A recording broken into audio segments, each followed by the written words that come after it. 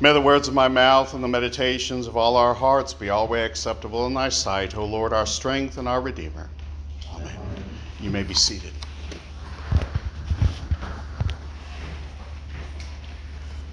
O you who love the Lord, see that you hate the thing which is evil. This in our psalm today from verse 10 of Psalm 97 speaks of what our demeanor as Christians must be towards wickedness and evil. The sinful world around us tempts us, as we know, towards the opposite: hatred of God and love of evil. Often these temptations are not so evident. They're cloaked. They're cloaked in things such as one can love God and maybe love some evil things, or maybe just one evil thing, while hating most of what's evil out there. Yet Holy Scripture, and especially James chapter 2 verse 10, teaches that if we break even one small part of God's law, we are guilty of breaking all of God's law. As we know, we live in a most dangerous time with these temptations to embrace, to accept, and to practice evil. The evil is questioned with language seeking to say hatred of such evil has now been declared the new unforgivable sin in depraved human eyes. Sinners bent on wanting to remain in their sin attack Christians for their belief that God was serious in declaring all the sins he declared as sins in Holy Scripture. How are we as Christians to respond to these raging storms against God, his word, and his church that we encounter in this world? This morning, let us examine this question in light of our passage in Ezekiel chapter 18, as well as the other passages we listen to today. The first manner to approach how we must respond to this wickedness is this from verse 20 of our Old Testament reading. The Son shall not suffer for the iniquity of the Father, nor the Father suffer for the iniquity of the Son. In light of Ezekiel's assurance here about the individual's conduct and faith, we need to ask a couple of questions, especially from Scripture. What about Deuteronomy chapter 5, verse 9? You shall not bow down to them or serve them. For I, the Lord your God, am a jealous God, visiting the iniquity of the fathers on the children to the third and the fourth generation of those who hate me. And coupled with the proverb among the Hebrews that Ezekiel quoted today in verse 19 of our lesson, yet you say, why should not the Son suffer for the iniquity of the Father?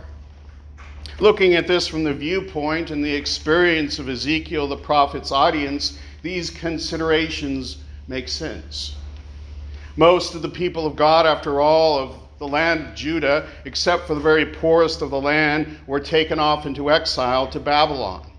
The people of God knew this was for their generations of sin against God, for their repeated violations of his commandments, even after generation upon generation of God's prophets pleading with them to repent and to remain faithful. The people, the wicked, even with the faithful, were paying for their collective unrepentance. Sometimes in the midst of chastisement, people can resort, if you think about it, to a fatalistic outlook that tempts them to believe that there's nothing that can be done. I'm finished. And such hope is falsely lost.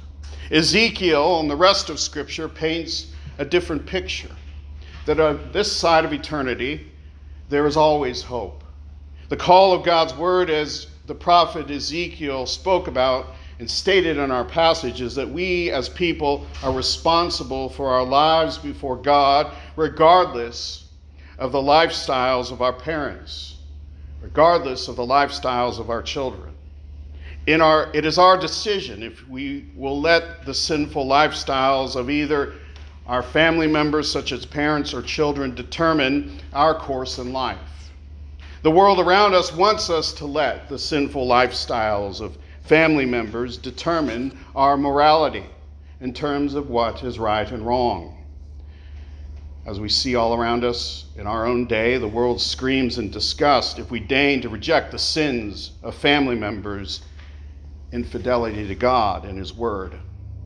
Yes, sometimes the consequences for sins and the sins of others affects the Christian, affects the faithful. We see this during the time of Ezekiel the prophet, who was in exile along with the other people of Judah.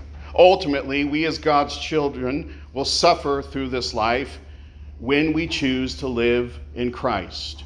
As our epistle states, but even if you should suffer for righteousness' sake, you will be blessed. Have no fear of them, nor be troubled. When we suffer as the faithful along with the unfaithful, just as the prophet Ezekiel did, we are called to the same as Ezekiel and many others in these times. We are called to minister to our faithful fellow Christians, as well as to call the unrepentant to repentance and to faith in God. We are to be firmly rooted and grounded in Jesus Christ, light in the darkness, offering hope in Christ. The next manner we must respond to the evil of this world in terms of our call to hate evil is to proclaim this truth from Ezekiel chapter 18, verse 20. The soul who sins shall die. As we encounter those stuck in sin, they don't often want to hear these words. They'd rather ignore these words or try to change and twist Scripture to allow their favorite sins, or simply and fatalistically determine that they would rather live as they please, regardless of the consequences in this life and in the next. Our calling in these endeavors to the wayward and lost must be with a mindset of our obedience to God, not in worldly terms such as winning a debate at all costs or being right at all costs. We always need to avoid human pride. We are called simply to tell the truth of Holy Scripture against evil. As 1 Peter chapter 3, verse 12 reminds us, but the face of the Lord is against those who do evil. The manner, though, this is communicated to the lost, to the wayward, must always reflect the grace and mercy of our Lord Jesus Christ with firmness. As our epistle stated today, when we're confronted about what we believe. But in your hearts honor Christ the Lord as holy, always being prepared to make a defense to anyone who asks you for the reason of the hope that is in you. Yet do it with gentleness and respect. Such means we as Christians, first and foremost, in the hatred of wickedness and the hatred of evil in this world, first must shine the light of Jesus Christ within ourselves. We must examine ourselves constantly, letting his light expose areas of our lives in need of penitence. From this humble state that we are called to maintain all our days, we are better able to confront the sins of the world around us with Christ and his gospel. Sometimes, as we see in our own day, the church becomes shy, becomes cowardly in response to how adverse the world reacts against sin as defined in Holy Scripture. So parts of the church tippy-toe around the issue, even to the point of rarely or never using words such as sin, evil, wickedness, repentance, penitence, and so forth. Such places, in the end, surrender to the world, the flesh, and the devil through seeking the approval of sinners along with their sin. The mission of the church, the mission of believers, is to speak the truth through challenging sinners with their sins, to confront their sin, to call them to repentance, to call them to bend the knee in allegiance and trust to Christ alone. See, it is God alone that builds his church, not human beings using sinful strategies of appeasing allurements. Our call is humility in our obedience. Another element of the evil of sin being evil and calling it such, no matter what, is this from verse 24 of our lesson. But when a righteous person turns away from his righteousness and does injustice and does the same abominations that the wicked person does, shall he live? None of the righteous deeds that he has done shall be remembered. For the treachery of which he is guilty and the sin he has committed, for them he shall die. When the righteous sin, when they go wayward, and they have no inclination to repent, often in response to the consequences of their sins, they'll pull a look at all the good I did in the past, trying to deflect. There's no special class of person that is immune from the consequences of sin to be able to get away with it. The only way for sinners, the only way for all of us, is repentance and turning to Christ in faith, forsaking our sins and seeking his righteousness. Lastly, in seeking God's way in the sense of how to reply to the wicked plans constantly afoot in the world around us is what we find in verse 21 of our lesson in Ezekiel. But if a wicked person turns away from all his sins that he has committed and keeps all my statutes and does what is just and right, he shall surely live. He shall not die. Further, despite how we feel sometimes, even if we've been forgiven of our sins, verse 22 states, none of the transgressions that he has committed shall be remembered against him. As we know, our Lord and Savior accomplished this at the cross, paying for our sins in full. See, our sins, when repented of in faith to Christ, are not forgiven only partially or briefly. They are forgiven entirely. They are forgiven eternally to the point they're not remembered. Our call is the same towards one another as redeemed sinners, leaving the sins of the past in the past that have been repented of and forgiven and reconciled. The way of the redeemed in Christ in relation to him and to each other is the humility he instills within us. As verse 8 of 1 Peter 3 reminds us, finally, all of you have unity of mind, sympathy, brotherly love, a tender heart, and a humble mind. When we want to go through life keeping score, holding on to the memory of the sins of others against us, even after repentance and reconciliation, we exhibit deep-seated pride. Humility is the way of Christ and his cross, the way of leaving sins that have been forgiven, reconciled of in the past. When forgiven, as all of us have been forgiven in our Lord and Savior Jesus Christ, our responsibility now is to forgive others, asking God's help to live in mercy and forgiveness with those that sin against us and repent. Sin met with unrepentance begets blight and death. Sin met with repentance leading to reconciliation in Christ begets growth and fruit that benefit all to God's glory. The way of grace is to leave everything in the hands of Almighty God and the hands of our Savior Jesus Christ. The way of grace and mercy is to pray earnestly for all people, to pray for their repentance, to pray that they come to faith in our Lord and Savior Jesus Christ, to join us as fellow redeemed sinners, fellow forgiven people that practice genuine love, mercy, and forgiveness, worshiping our Lord in gratitude. As verse 9 of the epistle states, do not repay evil for evil or reviling for reviling, but on the contrary, bless, for to this you were called, that you may obtain a blessing.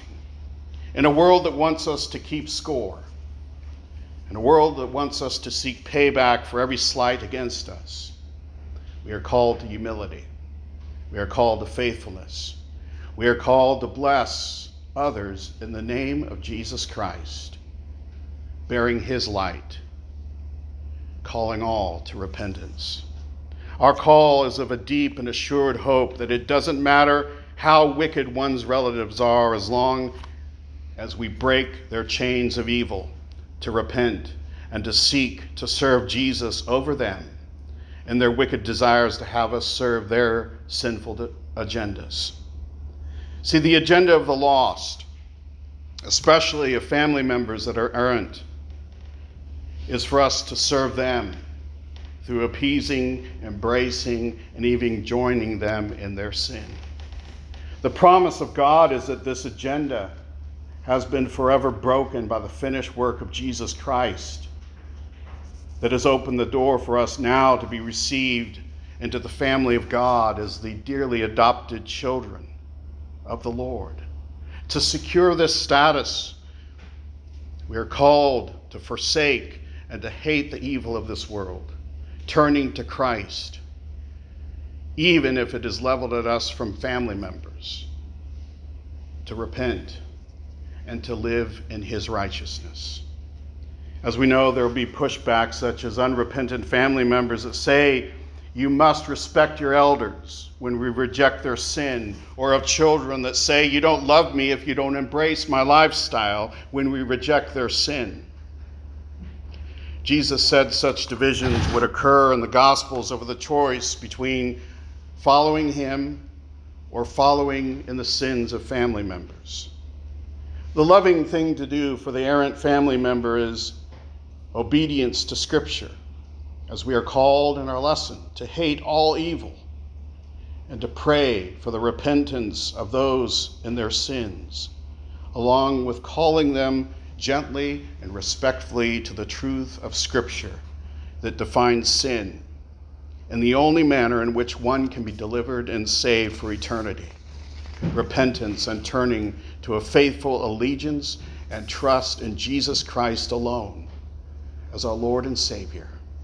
Yes, the times we live regarding the push to deny sin as the Bible defines sin is a massive storm and whirlwind that seems to hammer us from every side. But only Jesus Christ as our Lord and Savior can deal with even these storms. As we read in verse 7 of Psalm 65, who stills the roaring of the seas, the roaring of their waves, the tumult of the peoples.